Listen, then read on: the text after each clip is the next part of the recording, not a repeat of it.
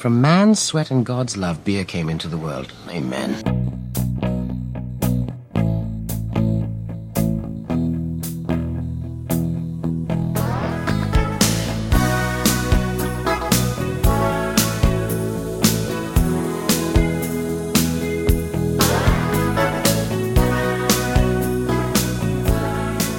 Welcome back to the Go to Hell podcast. Strong opinions weekly held about Christianity, the church, and beer. Please subscribe, rate, and review the Go to Hell podcast on your podcast app of choice. I'm your host, Tim Curley, and I'm joined by my co-host, Colton Pierce. Colton, how's it going? It's going. It's a nice stormy night out here in our neck of the woods. It's Kansas from Wizard of Oz. Yeah, there's tumbleweeds all over the place. We are recording on February 21st. This will probably drop in 2 or 3 weeks, but we're recording on February 21st, and it's unbelievably windy. Yeah, it's just that time of the year for anybody that lives in California. You get like these windy times.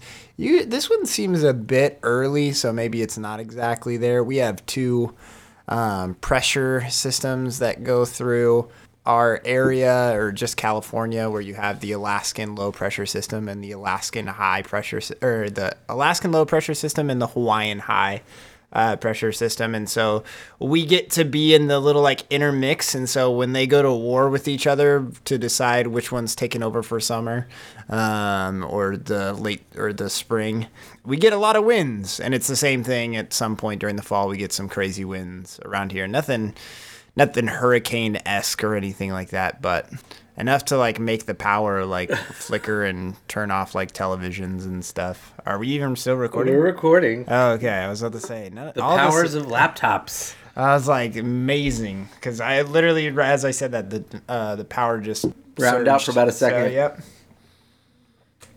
And we're recording on Ash Wednesday Eve. Ash Wednesday Eve. We're gonna get drunk tonight because we gotta abstain for the next 40 days. That's a joke. That's not happening. We're not gonna get drunk, and we're not gonna abstain. Sitting here drinking beer, talking guys, dreaming, killing time, living life with some down home friends. When the world's gone. We are definitely gonna drink for the But next we are 40 days. drinking Dust Bowl, and if you've been following us from the beginning, then you know we love Dust Bowl. Thank you, Tank. We love Dust Bowl. It's one of our favorites. Apparently, it just won Brewery of the Year, according to our friend, for, what was it, California? Which basically means America, which basically means the world, because all the great breweries are in California. So Dust Bowl is King Brewery of the World. 2021, 2022, whatever the year it was. Some Belgians are going to come and punch you Need in to the look throat. that up. Some Belgians and Germans are going to come over here and punch you in the throat. I don't care. All their military is only good for doing haircuts. Yeah, our friend Roke said that. Probably should have looked it up before we started recording. But we are drinking the Liquid Confessional Double IPA. Colton, that was a good poll that you said this was probably for Lent. It's great. It's got a nice little hop with angel wings and halo over it. I don't necessarily understand what the other things are in the background. It looks like rings. Yeah, I don't know. But it's fun. It's cool. It's a nice little double IPA. Tasty. It's a can of trouble is what it is. Yeah. Coming in at a nice 9.0 even ABV. So, yeah. All right. So tonight we don't have a main topic. We've got a kind of a mix of cleanups and hot topics and cleanup on aisle fives. And even then, I think we'll probably go close to 2 hours. So let's see. What do we start with? Whatever we want. It's our podcast, Tim. We can do whatever the hell we want. All right. Let's do a cleanup on aisle five. You gotta say for yourself this time. You gotta clean up on aisle 4. Clean up on aisle 4. Clean up on aisle 4. Clean up on aisle 5. Clean up on aisle 3. Clean up on aisle 3. Clean up on aisle 7. Clean up on aisle 7. Clean up in all the aisles. Oh. It's not really, we're not cleaning up a mess, but on the We Can Do Better episodes where we were reading from BuzzFeed, we concluded episode 2 by dealing with a question that was dealing with someone who needed therapy, see someone for mental illness or depression. Yeah. And we spent a lot of time on that, and it was important we did. My wife pointed out when she was listening to it that we needed to talk about another aspect of therapy, because what we focused on, and I think it was just mainly because, well, to be honest, that was the question. You, Colton, have personal experience with this part of it. We focused mainly on the chemical imbalance, or just the... No, we focus on that. We focus on the chemical imbalance, and that was our main point. But there's there's just a lot of different stuff that we could be talking about. So there's a whole other side, and I'm glad my wife brought it up, because I think this is a side that the church has been even worse at handling, particularly because I do think this is an area where pastors probably get involved and they're not really trained to deal with it. In defense of pastors, I'll say, and this kind of goes along with the chemical thing as well. The defense of the church and pastors that we didn't talk about, but I think needs to be mentioned, is there's a lot of aspects of science that talks as if we have things figured out. Would you agree? We largely have a lot of things figured out. We have, particularly when it comes to the human body. Yeah, I think that a lot of people, that comes in a lot of areas, not just in science, but for a majority of, I'd say even just the human population, we believe that we know it all, and then there are a very select few that are trying to be progressive. In terms of understanding how the body works and all this kind of stuff, we've got that. That's something we've kind of conquered. Yeah, which is not true. Yeah, no, I think that there are, and that's particularly not true when it comes to the mind. It's significantly not true. Basically, we have Jung and Freud. Man, folks listening to this, I've barely had any beer. My brain's not functioning because of not too much beer. We've had Jung and Freud for basically about 100 years, roughly, kicking off the understanding of the brain and giving some kind of insight as to how the human psyche might work. Yeah, and even now, there's still lots of cognitive... Well, that's my point. Psychologists and psychiatrists that are trying to understand the brain, and even just the lack of knowledge that we have just about subconsciousness is baffling. Right. So we've barely scratched the surface on the human mind, the brain, and that kind of thing. This is still the largely uncharted territory when it comes to medicine.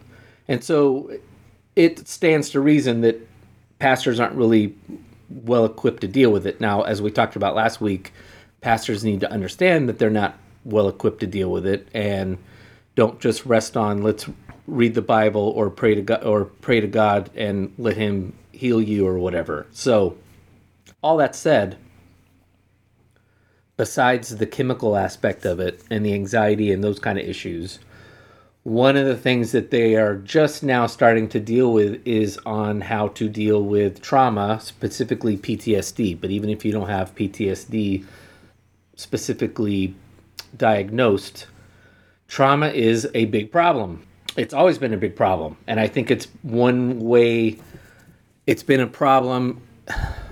It informs, so we had the one question at the end of the BuzzFeed questions that dealt with the chemical imbalance. But I think where this ties in as well is the question that you and I kind of struggled to deal with, because there's no answers. There's no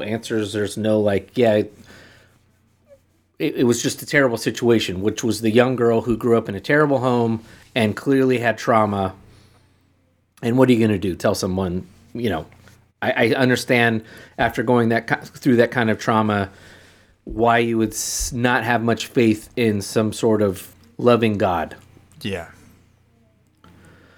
That said, if that person walked into a church and wasn't seeking therapy, the best thing that the church and its pastor would do is not insist, but try to get that person into therapy, because what we're finding out is my wife asked specifically, because she underwent it a couple years ago. There's a new technique called EMDR.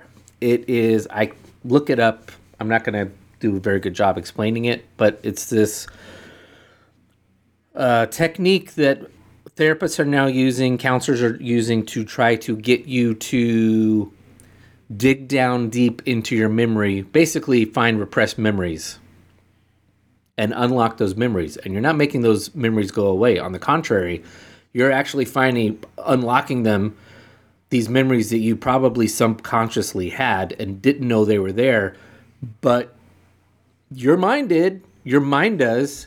And again, subconsciously, your mind has that trauma informing itself when it's making decisions, when it's behaving, when it's lashing out at people, when it's being overly defensive. It is informing your behavior without you even knowing it. And what the therapy, I should have my wife on to talk about it in another episode, but it's to bring it out so that you're aware of it. And then now to try to deal with those memories. Yeah. And a lot of it is dealing with those memories in order to forgive and also create boundaries, which is, I think, another thing we didn't talk about last week, because again, we were talking about a chemical thing. We weren't talking really about behavioral therapy, PTSD, trauma, that kind of thing. It seemed a common misconception, either by the average churchgoer, because they were inferring something that wasn't being said, or pastors were implying something that shouldn't have been said, that a lot of Christians went around thinking they were supposed to be everyone's stool pigeon and take crap from people. And that's what Jesus meant when he said, turn the other cheek. And it's only recently, in my experience, if you're listening to this and you have a different experience, then God bless you. It's only been recently, in my experience, that pastors have been doing a much better job saying, this is what forgiveness looks like.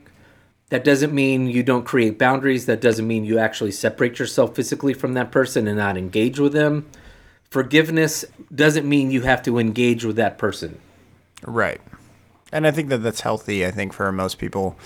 And maybe you've had a terrible experience, and maybe you've had pastors that have led you astray on that. We need to redefine or just relook at what forgiveness is, and what is expected of us. And also understanding that forgiveness is good for our souls. It's good to release that pressure of harboring feelings towards people, those types of things.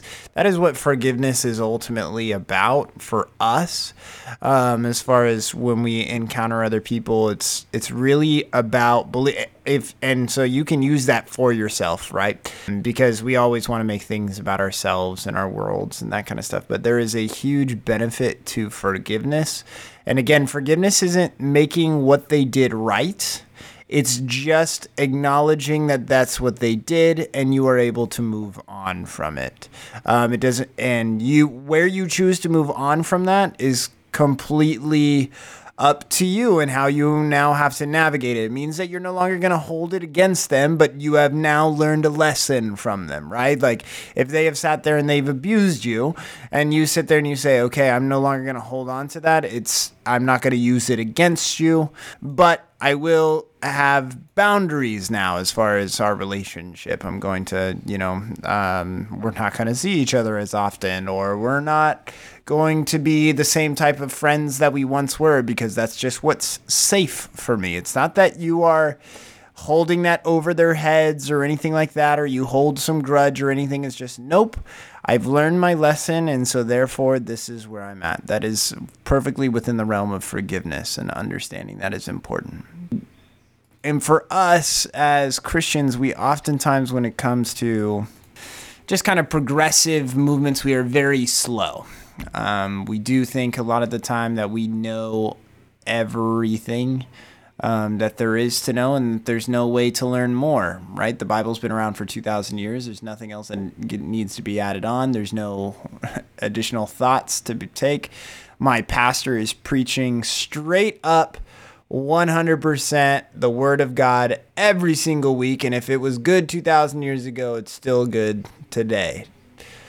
And so that's where we get a couple of our problems where we don't really progress and we don't really move forward into this kind of kingdom building mindset because we're so fixated on keeping things a certain way and not being experimental and not progressing forward. I completely understand if anybody is skeptical or anything on those ends, that's fine.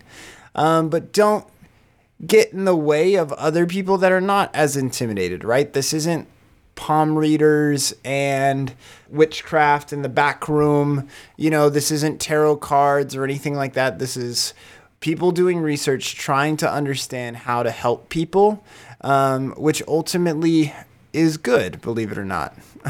If people are trying to help people and to help them be successful and it's not causing harm to other people, then let them work their jobs and let them be progressive as they wish to be. That's what I would say. Perfect. I don't think we need to expand on it anymore. Sweet. Oh. Other than if you're listening to this and you have issues and prayer isn't doing it, reading your Bible's not doing it, by all means, go reach out to a counselor. Jesus and God gave us doctors for a reason. So they're meant to help. So reach out, accept their help, get them through whatever you're going through. All right, item number 2. We've spent 2 episodes. For like a brief amount of time. You ambushed me with a question, which I say funny because I'm ambushing you with stuff all the time. You hit me up with a question. Do I need to give background on this again? Yeah, go ahead and give background. Okay. So we're not going to give the whole Tesla story all over again because people will think I'm crazy.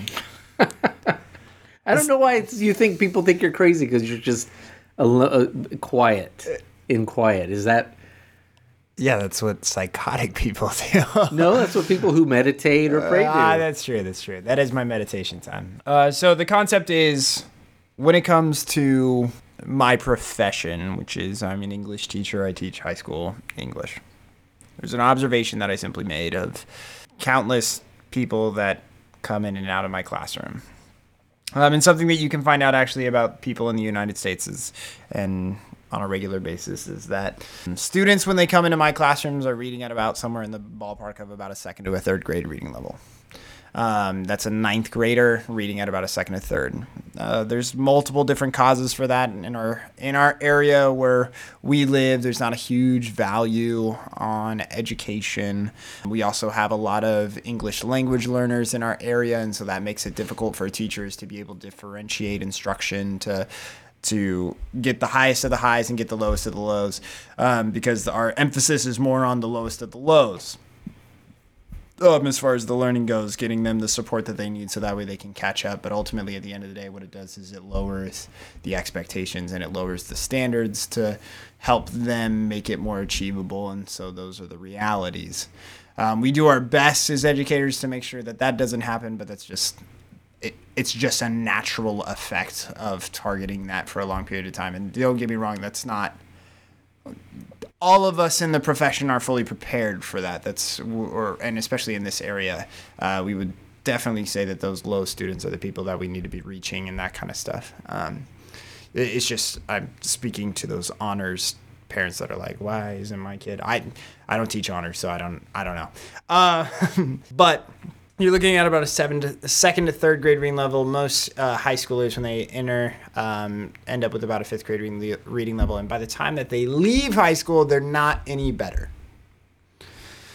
And most of the United States as a whole is reading at about a 5th grade reading level. And even if you were an avid reader, okay, like me, I read fairly regularly. My younger sister reads fairly regularly. We have lots of people that read fairly regularly that we know and that kind of stuff. Even if that is something that you are doing on a regular basis, most of the things that you read or that you read for enjoyment are not going to hit high reading levels. You're not looking at 9th, 10th, 11th, 12th. You're still only looking at about 6th, 7th, maybe, at the highest for any of those like fantasy, sci-fi genre type books that are so appealing, or even fictional books.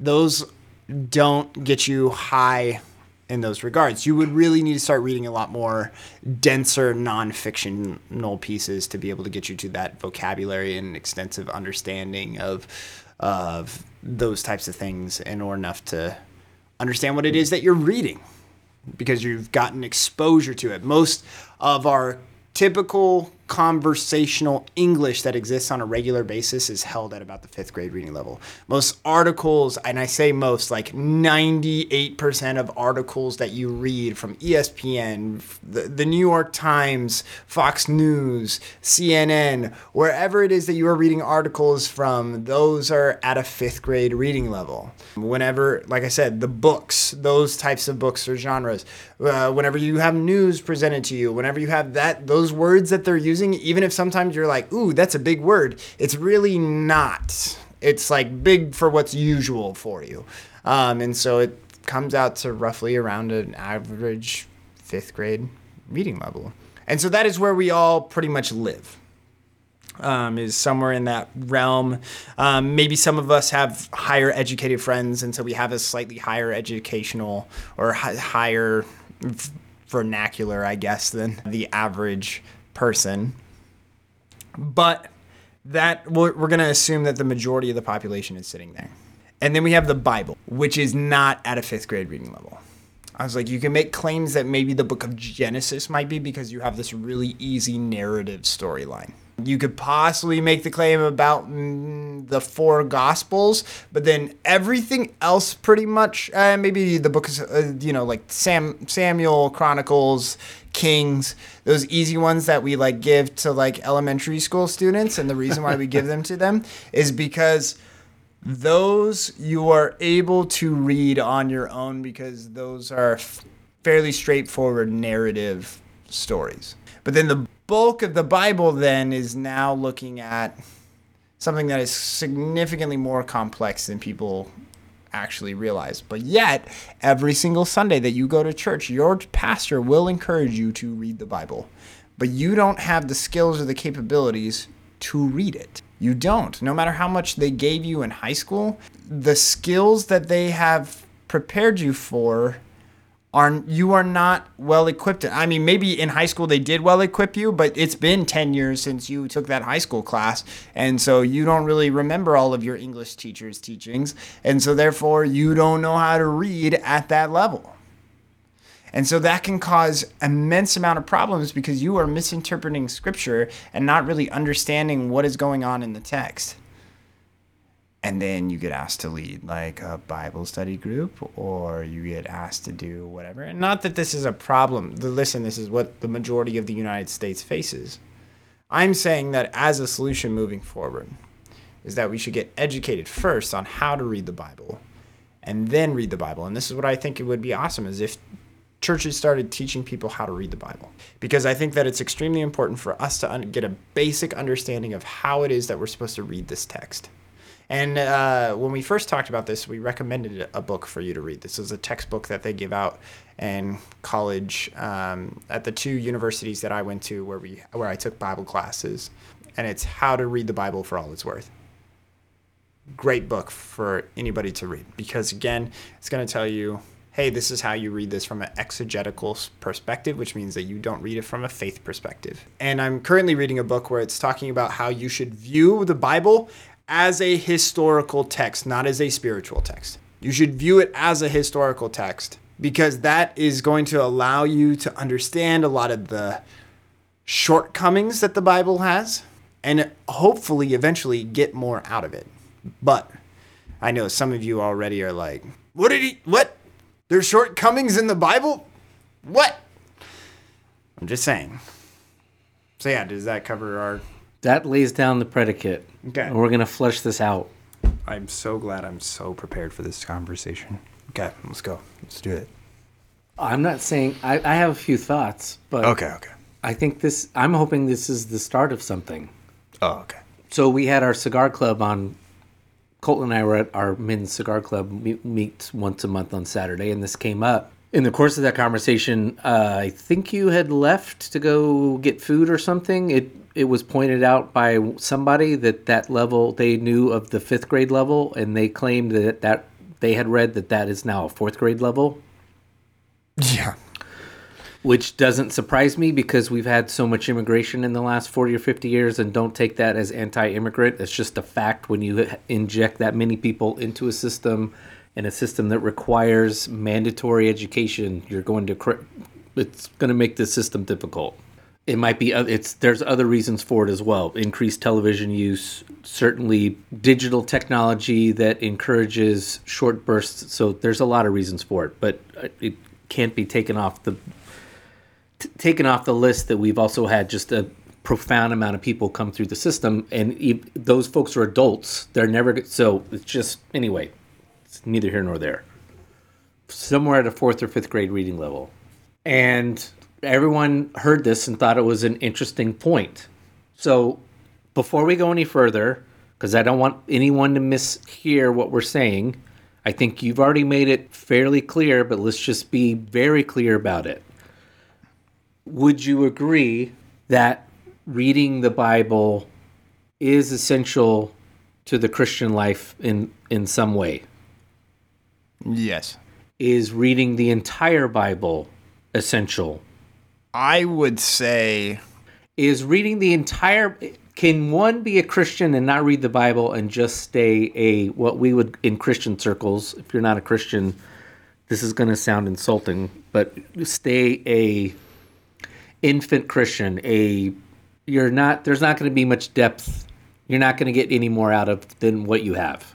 Yeah, I mean, like, this is where I wouldn't put this as like a dogmatic thing where you need to read the scripture. Like, you need to have read it from cover to cover in order enough to be classified as a Christian. Like, okay, let's stop right there, because what you just said is interesting. Let's take, before we definitively answer this question about reading the Bible as we know it was created 300 years after Christ's death, roughly, correct? Yeah, that's what. So for the church somehow not only functioned, but exploded to the point where 300 years later, it had pretty much injected itself fully into the Western culture, the Roman Empire. So Christianity was able to thrive without a Bible. Yeah, they would have had the Septuagint, and they would have had... Well, let's... Oh, okay, sorry. We'll get there. Am I spoiling? But we didn't have a Bible. We did not have written documentation of Jesus's, like, we didn't have Matthew, Mark, Luke, John, Acts. We didn't have the New Testament. Yeah, we didn't have the New Testament. You might have had one of the letters at the churches if you went to one of the churches that Paul was at. Okay, so that's the first 300 years. Printing press isn't invented for another 1,200 years. 1300 years. So in that time, we get to not only whatever point Christianity was in 300 AD, by the printing press, the church is basically running Western society. It is choosing kings. It is, it's involved in all kinds of intrigue. It is running the world, or part of it. Mm-hmm. Then this printing press comes along.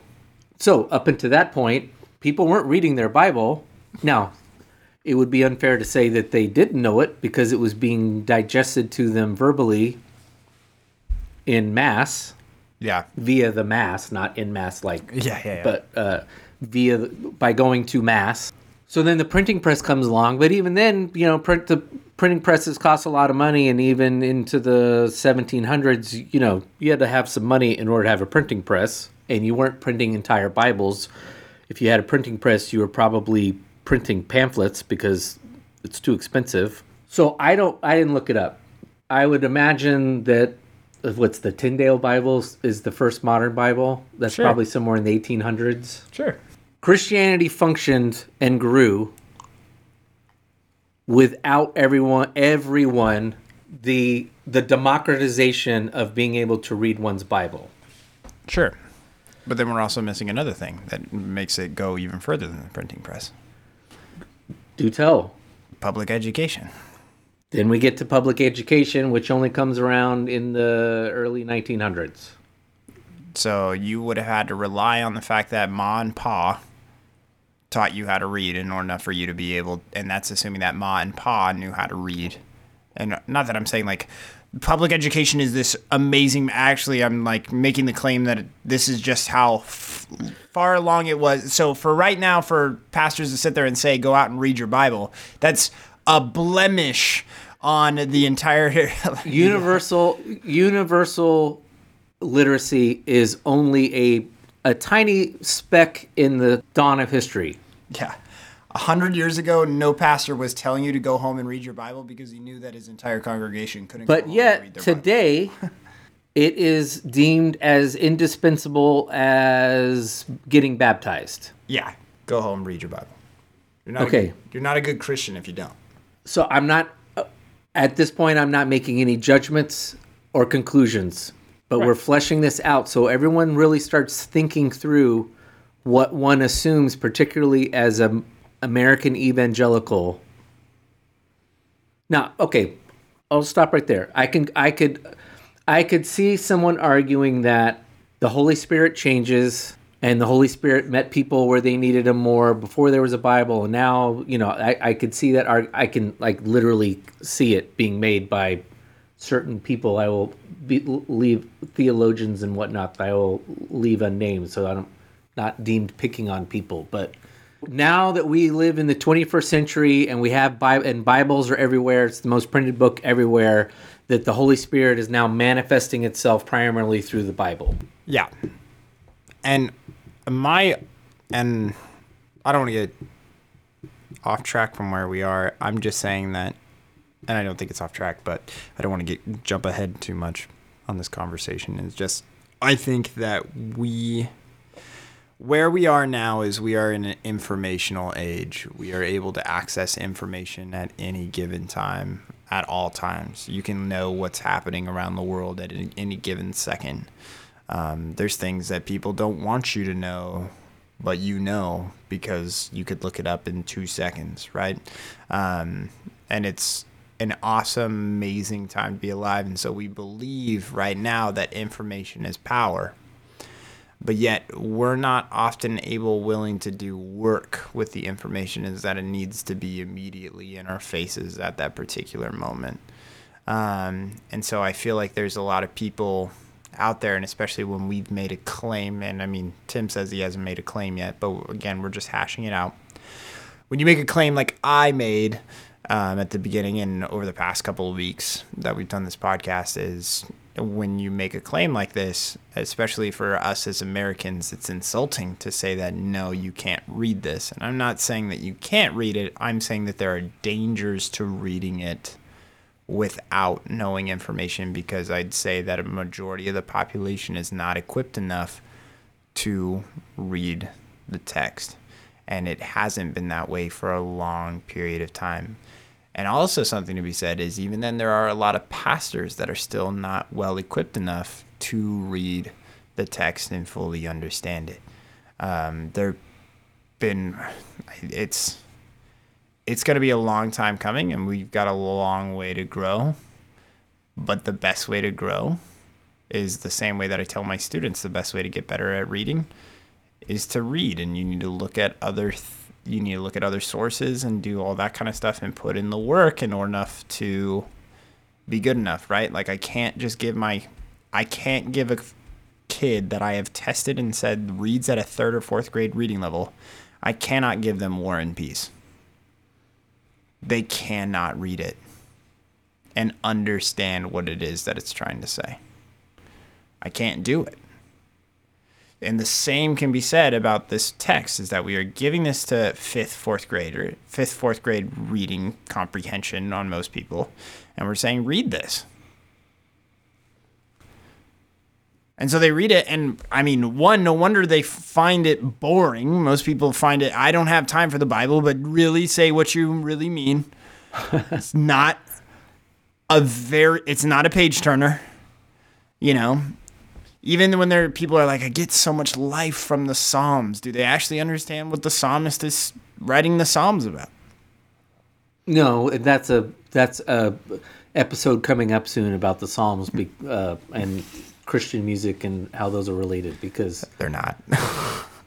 well, they're not, but I would argue they should be more than they are. But anyway, You need to read the book first. I've read the book. No, no, the book that I have. Oh. That I read. Well, let's flesh out you gave Old Testament examples of why this is a problem. And that's certainly the case. I mean, trying to read about Daniel.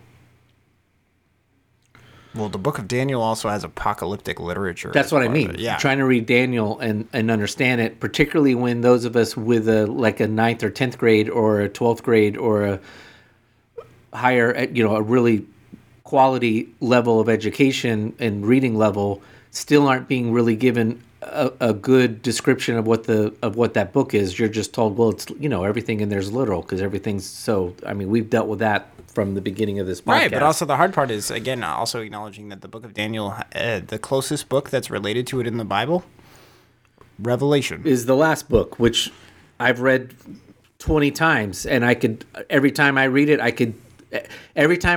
I will probably give you the opposite view of what I had the time I read it before. So those are the extremes. But you mentioned the Gospels. I think the Gospels.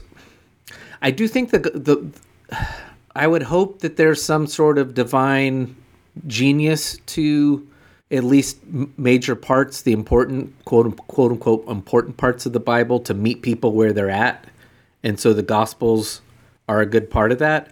But we've talked about Jesus before and how he deals with parables.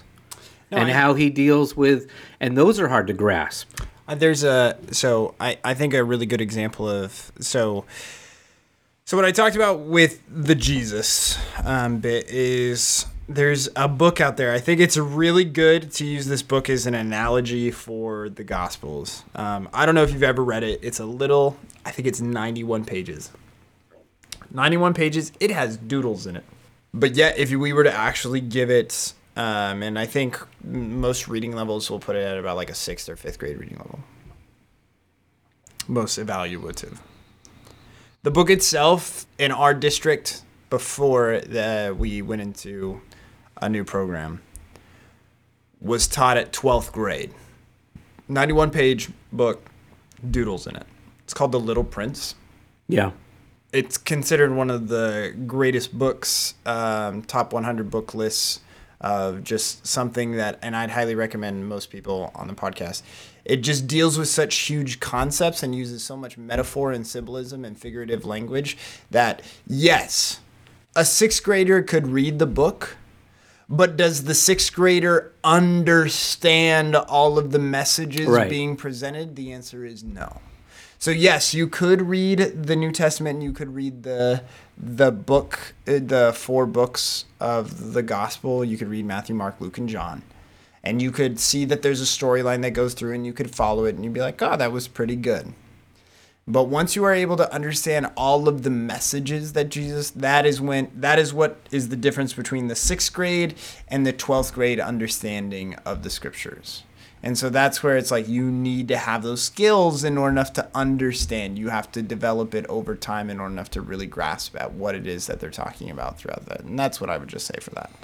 So that's the Gospels. But let's be honest.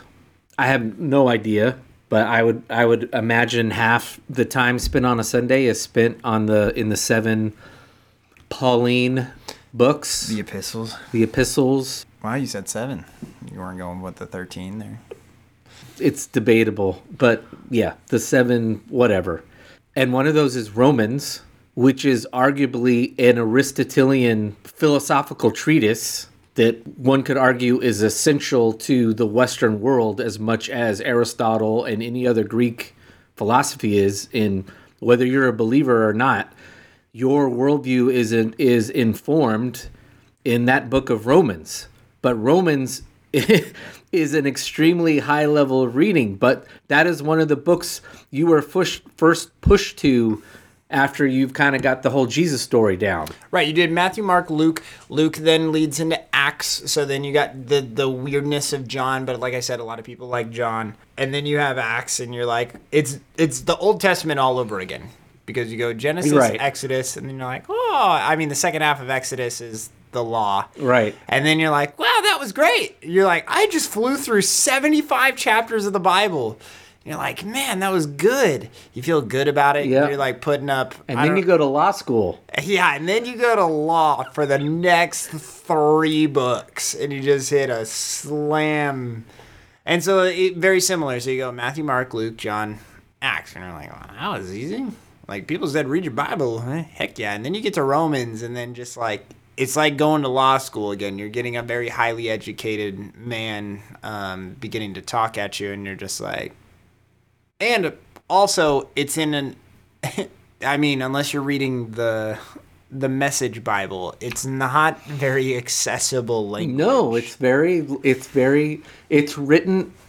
is written as a Greek philosophical treatise. Right. And then It is written in the way Aristotle or one of the other Greek philosophers, Roman philosophers, would have written a letter to a group of, or a book. yeah, and then people are like, and then people want to do it on hard mode, like, you know, you can choose hard mode, and so they get the new King James version.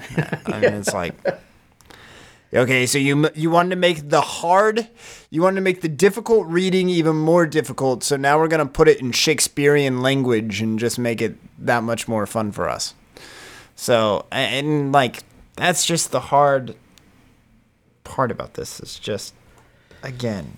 Okay, so I'm going to throw out a couple wacky ideas Sure. to maybe help mitigate this problem, because I do think it is a problem, and I think the church needs to start accepting this is a problem and not just say figure it out. And I say also be open to some kooky ideas. So the first one I'm going to throw at everybody is, we talked about what was there before the Bible as we know it.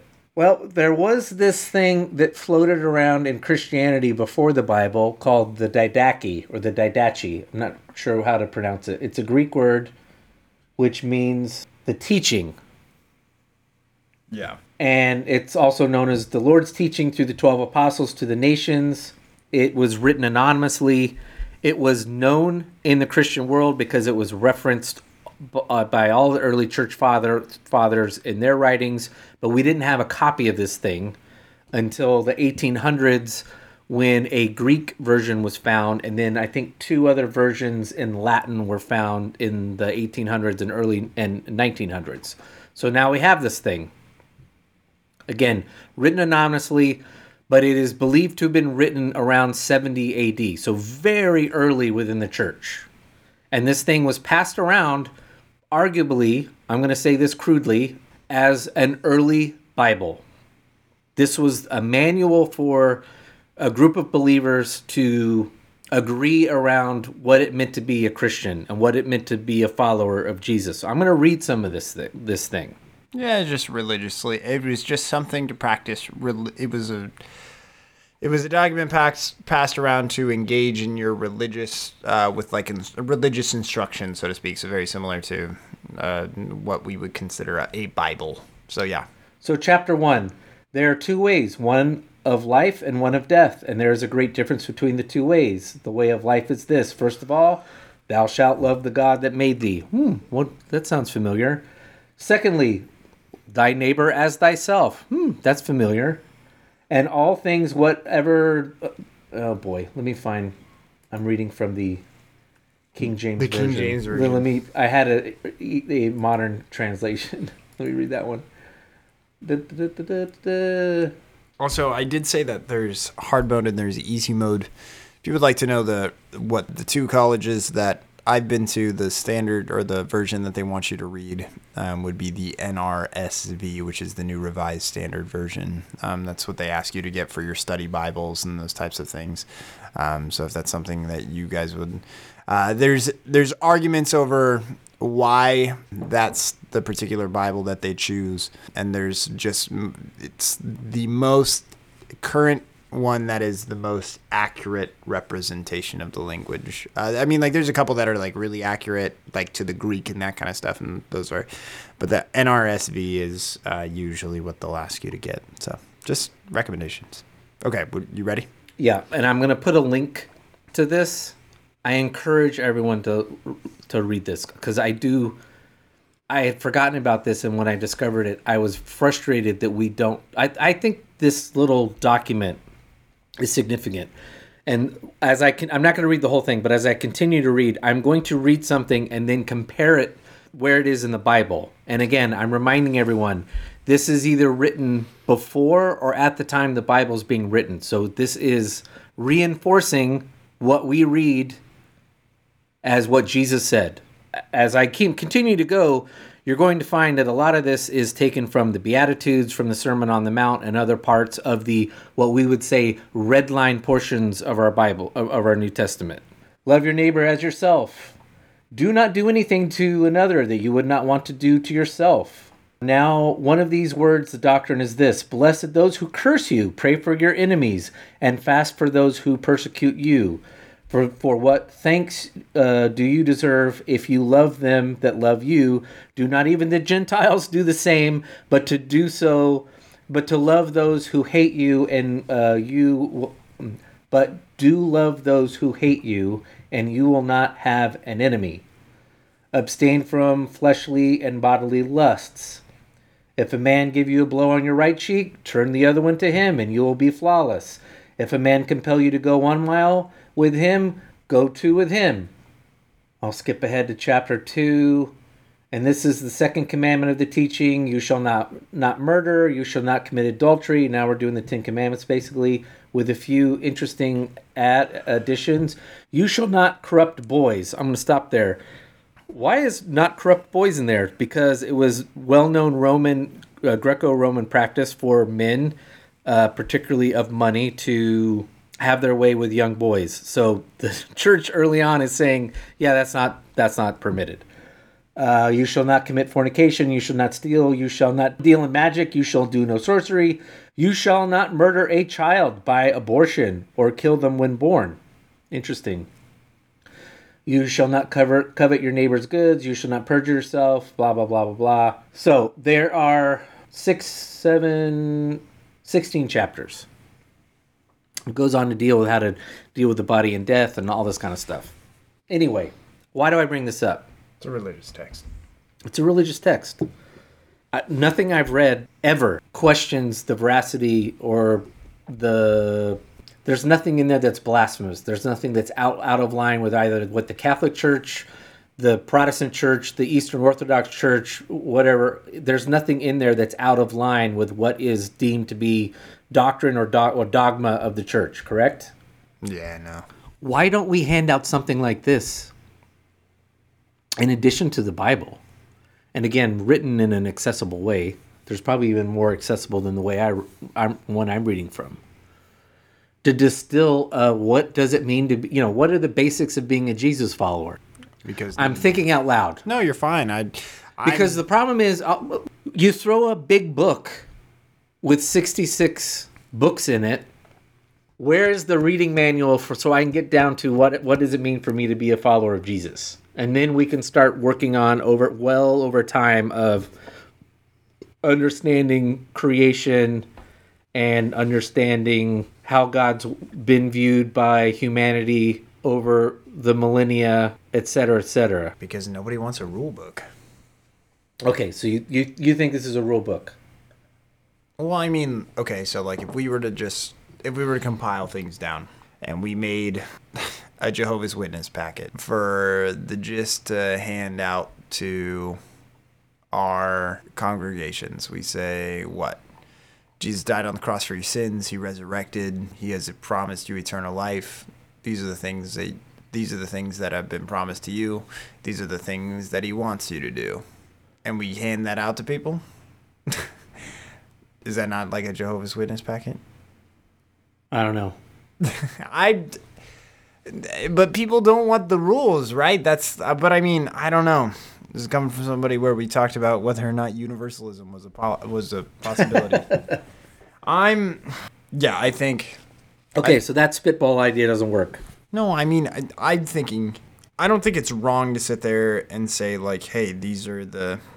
Right, and what that was we don't have the scripture. Why? Because we can't replicate. We don't have the capabilities of just, like, everyone just writing down, like, we go to Ephesus and we just write that, we ask to see the letter and we just sit there and we write it all down. And then, remember, paper is not, like, people that wrote was not something common. Like, it's Right. such a weird concept for people in our day and age to do, to wrap their brains around the fact that people didn't write. Because you were forced to write from a very young age, and that's how it is. Because you have had access to all of these things, and paper was expensive. Ink was expensive. It was something that only certain people did. And then you also had to have the education or enough to write and to read back then during these days. And so for us to sit there and say, like, again, for them to have one of these documents, that was probably like a huge thing. There were probably lots of churches that didn't have this document. But that document was like, okay, we need the gist. And they were like, okay, here's the gist. And so that's what they wrote down, and that's what they got. And so what they got was a gist Bible. Well, and to be fair, this is from my... if somebody knows about this better than I do listening about it, from all of my research, it seems that this was most likely written in what we would call the Jewish part of the church. So this is the part of the church where... Right, it's about religious practice. It's still religious practices. Right. And we're not dealing with the purely Gentile part of the church that Paul is kind of dealing with, where they're trying to feel things more out. So I guess what I would say is, it doesn't have to be this, but is I think we go around, well, look, tens of thousands of books are written every year about the Bible. So it's not like we're not writing new books about Christianity and the Bible. So, but sometimes we've settled on these 66 books, and it's as if they're not supposed to be touched at all in any way, and they only have to be kept the way they are. And look, I understand there's a delicate matter there, because if you start just pulling stuff out, then The domino effect. correct. But I wonder if in the 21st century there's a way of not, again, we're not replacing the Bible, but doing a better job distilling what the gospel is. And maybe someone's listening and saying, yes, so-and-so has written a book, and they do exactly that. But distilling the Bible itself into something that then leads one to read the Bible once one has the ability to read the Bible better. Yeah, I think what is something that's important that people that are listening to this podcast really need to do, and I'd highly recommend this to everyone, is that when you look at your faith and you look back on your faith, I want you to identify whether it is Jesus-centered or whether or not it is Bible-centered, and really understand what that means. Is to where the divine authority that you get from your life, is it from the relationship that you have built with Jesus? Now, I'm not saying that this is... Now, also, this is kind of like a weird thing where people are like, well, we only know who Jesus is through the scriptures. And you're like, yes. So we see God's full revelation of who he is in Jesus Christ.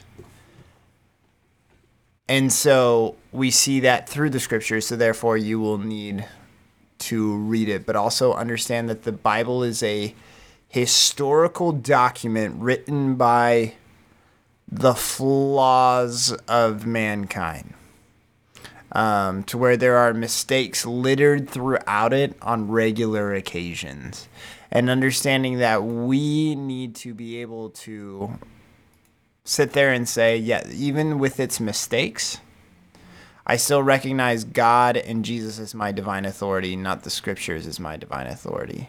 I see this message and this passion that Jesus Christ has poured out for his people and for the people that he loves. And so therefore I'm about that, and I'm about that message and that vision. And so that is what we become a part of right there. And that's huge to again say that that is what we're about and that's what we want. For ourselves, as opposed to just being about the Bible so to speak, and recognizing it from there. So I highly recommend taking an evaluation and just know which one you are on whether or not you view the Bible as your divine authority or if you view Jesus as your divine authority. I know that that seems like a trap, but honestly evaluate it, because you're like, no, the Bible says like Jesus has to be the divine authority. And so it's like, well, yes, but then make sure that that's how you feel. That it's ultimately the revelation of Jesus' character, which we do get from the Bible, so we do have to recognize the truth in that. But is that the be-all, say-all for your relationship and your understanding of Jesus Christ? Is that should be what tells us what to do more than the scriptures. Not that they don't go hand in hand and that they don't have their thing, but understanding who Jesus is and then being able to walk with that is the significantly more important part than the part where it's like, I need to get everything from the scriptures. Does that make sense? Did I explain that well enough or no? I think you're getting back to what we were struggling with on that Word of God, What's the Word of God podcast, where I was raising the same question of, we've kind of distilled the Word of God as just being basically what the Bible says. And then, if the Holy Spirit kind of speaks with you through something, then that's fine too. And how I was kind of chafing at that being the limitation of what the Word of God is. Right. And so we found that is where you should have your faith. Your faith should swing on the relationship that you have with Jesus Christ. And yes, I understand that, again, it's founded based through the scripture, but then being able to take that out and run with that, and continually going back to the scripture and referencing it, so that way, again, you don't lose your vision of who Jesus Christ actually is and you don't make Jesus into your own image kind of thing. That's important. But understanding that is how we have to live as 21st century, is that we have all this information, that kind of stuff. Now, if you are the type that wants the scriptures and you want to get as much out of it as you possibly can, that is where I highly recommend that you train yourself, or you go to school and you get information on how to best read it and how to best thoroughly equip yourself to be able to answer some of those questions. Don't expect it from your pastor on a Sunday, because out of a large majority of churches that I've seen, they don't teach you how to read your scriptures. And so whatever it is that they say, that's what you have to take as the message. And that could be true or it could be not. And so that's where it's difficult. And that's why, honestly, a lot of pastors as well, they tend to just give you some sort of uplifting message and not really get too deep into what the scripture actually means or what it says, because it's easiest to just give you some sort of uplifting message at the end of it. Sure. It's very easy hanging fruit. Something to evaluate for the next time. So I'm going to flip this on its head. Sure. I'm going to wrap this up by flipping it on its head and then tying that into a suggestion. And it's a very, very big picture, crazy suggestion. But it's troubling to have people read the Bible with a certain level of reading ability. Yeah. What I'm going to flip around on that is the Bible's always been indispensable. But as we're now entering a unique period of time because of the technology that we've injected into humanity, we less and less have a collective culture that humanity, and I'm going to say humanity, but we all know we're talking about Western society. That collective culture, that collective history that Western society has is now disintegrating, if not already disintegrated, which has led to a lot of the craziness that we see in our culture. And I'm going to say both on the left and the right, because we less and less have a historical background on who we are and who we were and what we did and where we're going. To which I say, even though we are saying it is probably troublesome for a less and less reading level, a culture with a lowering reading level to read the Bible is becoming, I would say, more important to read as a believer. So my crazy idea is we have all these church buildings that we're sitting on, right? And a lot of them less and less are being used, particularly classrooms, where we once had we had little classrooms teeming with children and junior high and high school kids. What if the church makes it its mission to teach people how to read? I don't know. What would happen? Because the church at its best met the needs of society. And this wouldn't be done with, it wouldn't be with strings in hand. Yeah. If we do it that way where it's some transactional thing, then it's not going to work. But again, I can think of 7 different churches off the top of my head right now that are sitting on facilities that were one time very useful 10, 15, 20 years ago and are going largely unused. And everyone is screaming about education being a problem in this country, let alone just literacy. Yeah. And I'm not saying the church should solve the entire education problem, but one could start with, as the church met the needs of Rome when disease was ravaging through it, the church may be pivoting towards, we're the early church. We're back to being the early church. We need to meet the needs of the society where it is, and that might be teaching people how to read better. Right. And yeah, our hope that is in the long run that by teaching this El Salvadorian or this Angolan family who's come here who doesn't understand English, that if they see the generosity of people who are perfect strangers to them, teaching them how to read, they're going to say, these Christians are different. Yeah. Just like people in Rome said, yeah, all these crazy people that I was told about by Nero and all of the other elites of Rome, they're not crazy at all. Yeah, they are crazy. They're so crazy that they're willing to die and attend to my physical needs, even though they might die from this plague that's ravaging through the country. Right. It's a crazy idea. But I think those are the kind of crazy ideas the church is going to have to start. Look, the genesis of this podcast is people leaving the church. Yeah. It is, and we will continue to tell people to go to hell and criticize Christians for stupid things they say. That will be an ongoing thing.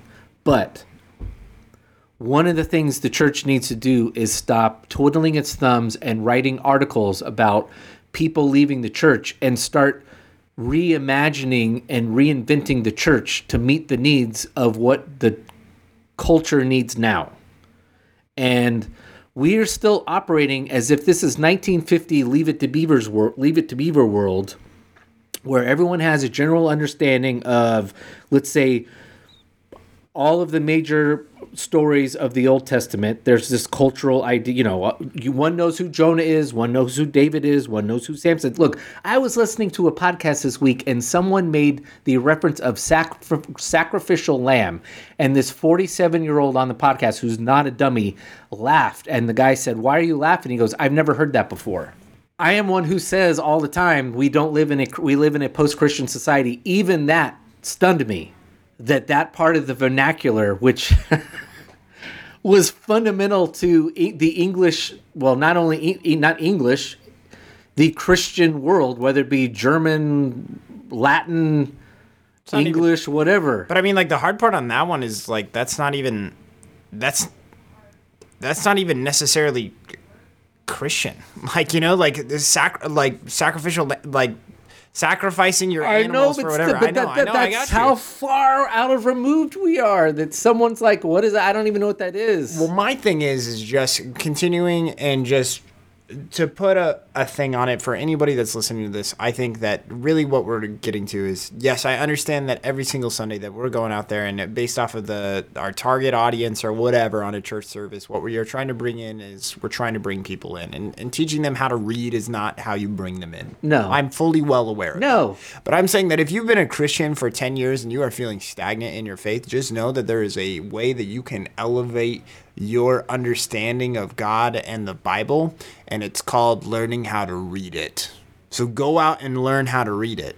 That's how you're going to elevate it. Instead of just sitting there and being like, I'm going to church every single Sunday and I'm not getting anything out and I understand that there's a big push to get you to volunteer, and that's the best way to cure that for you, because, that's what churches push because they need volunteers, which I don't blame them for needing and that kind of stuff. But there is something that you need to do personally to where you need to be growing, and it's elevate your understanding of the scriptures. And that will ultimately benefit you and whatever it is that you, and it will change and open so many more doors to where it's almost very similar to what we talked about at the beginning, where we said we think that we know everything. You think, a majority of people, even I think, or did think, because it's not that way anymore, that we know everything when it comes to the scriptures. It's there. It's a 2,000-year-old document. We know everything. Once you learn how to read it and you start understanding the historical context, and you understand, like, there's probably things that Tim told you tonight, or maybe I told you, you're like, I've never heard that before. Every year I pass on this earth, the less I understand. It will blow your mind how much about the Bible and that ancient part of the world that's 2,000 years old we don't know. We'll wrap this up, because Gilbert's probably listening to this one like, oh, you're talking about this way too much. Who cares? It's Bible study, Gilbert. Get over it. Now he's going to be like, I didn't say... okay. Here's what we mean by that. The Bible is not... Look, I don't want someone listening to this who doesn't know the Bible to be completely scared. The Bible, as Colton said, you will get... whatever you put into it, you will get out of it. The reason why I say the older I get, the less I understand, it's because the older I get, the more I understand kind of what Colton's been talking about, which is the older I get, the more I understand that I have not been properly told what this book is about. And as the more I learn what this book is really about, the more I figure out, oh, I had this wrong, I had that wrong. Early part of this podcast, and a common theme on this, which is not popular amongst many Christian circles, most Christian circles probably, is Colton and I look at the Old Testament not as a literal view of history. This is not a book that is telling the history of the Israelite nation in ancient Middle East. It is better understood as humans doing their best in an ancient context, and that's important because in the ancient context, in literally every society, said when good things happen, God does it, and when bad things do it, it's because God's angry. That doesn't matter what God you're following, whether you're following a monolithic God or a pantheon of gods. The Old Testament is written the same way the Romans looked at the Greeks looked at it, the Babylonians. It is looked at as I do bad, God punish, I do good, God praise, and my enemies are punished. And so we have these tensions, like what we brought up in BuzzFeed episode, where you have a significant part of the church still stand up on a Sunday and say, see, when God is pissed at the nation over abortion, it will punish us with 9/11. It will punish us with a hurricane. It will punish us with a crazy man murdering guy with a gun in Las Vegas. And just so we're clear, where people get that from, like, again, I'm not going to act or say that doesn't exist in Scripture. Well, it absolutely exists. Right. Isaiah is in the street naked for 2 years, which, again, understanding Jewish culture and understanding that you don't get naked, like, especially back then, like, that was shameful, like, all around. And this is the prophet. He gets naked and is a crazy person just yelling at the people saying, repent from your ways or you will be more naked than me. What will come will strip you of this. And so the pastors feel like they're Isaiah out there. They're like, this is a result of our actions. I read from Isaiah last night. Right. And, so I don't want to act like that's not there. And It's absolutely there. And I think that there's a good way to answer that and for you to see that where that comes from. But again, I think that comes from a deeper understanding of what is actually happening in the Bible. As long as you're we'll wrap it up with this. We could have probably saved everybody an hour. Yeah, whatever. As long as you are reading this, as long as you're reading that Bible from every word is literally inspired by God, basically written by God, and you're going to spend your life confused, frustrated, and some of you, including people very close to me, are going to walk away from the faith because they can't square that 2 + 2 = 5 when what they're being told is 2 + 2 = 5. And very clearly that doesn't work because we've been given bad quote unquote math by the church and just shut up. And I know that what you see in front of you is 4 things, but believe me, it's actually 5. So the math works. So we'll put together a list. We'll put it out on Twitter and the Substack, and we'll do a separate post of things to read to help people get jump started on how to really start looking at the Bible and read it better. Thanks for listening to part 1 of this Go to Hell podcast. Post your comments, questions, criticisms, or an invitation to Hades at gotohellpodcast.substack.com. Hit us up at Twitter at the Go to Hell Pod and Instagram at Go to Hell Pod. Email us at tim@gotohellpodcast.com or colton@gotohellpodcast.com. And as always, please subscribe, rate, and review so others can go to hell.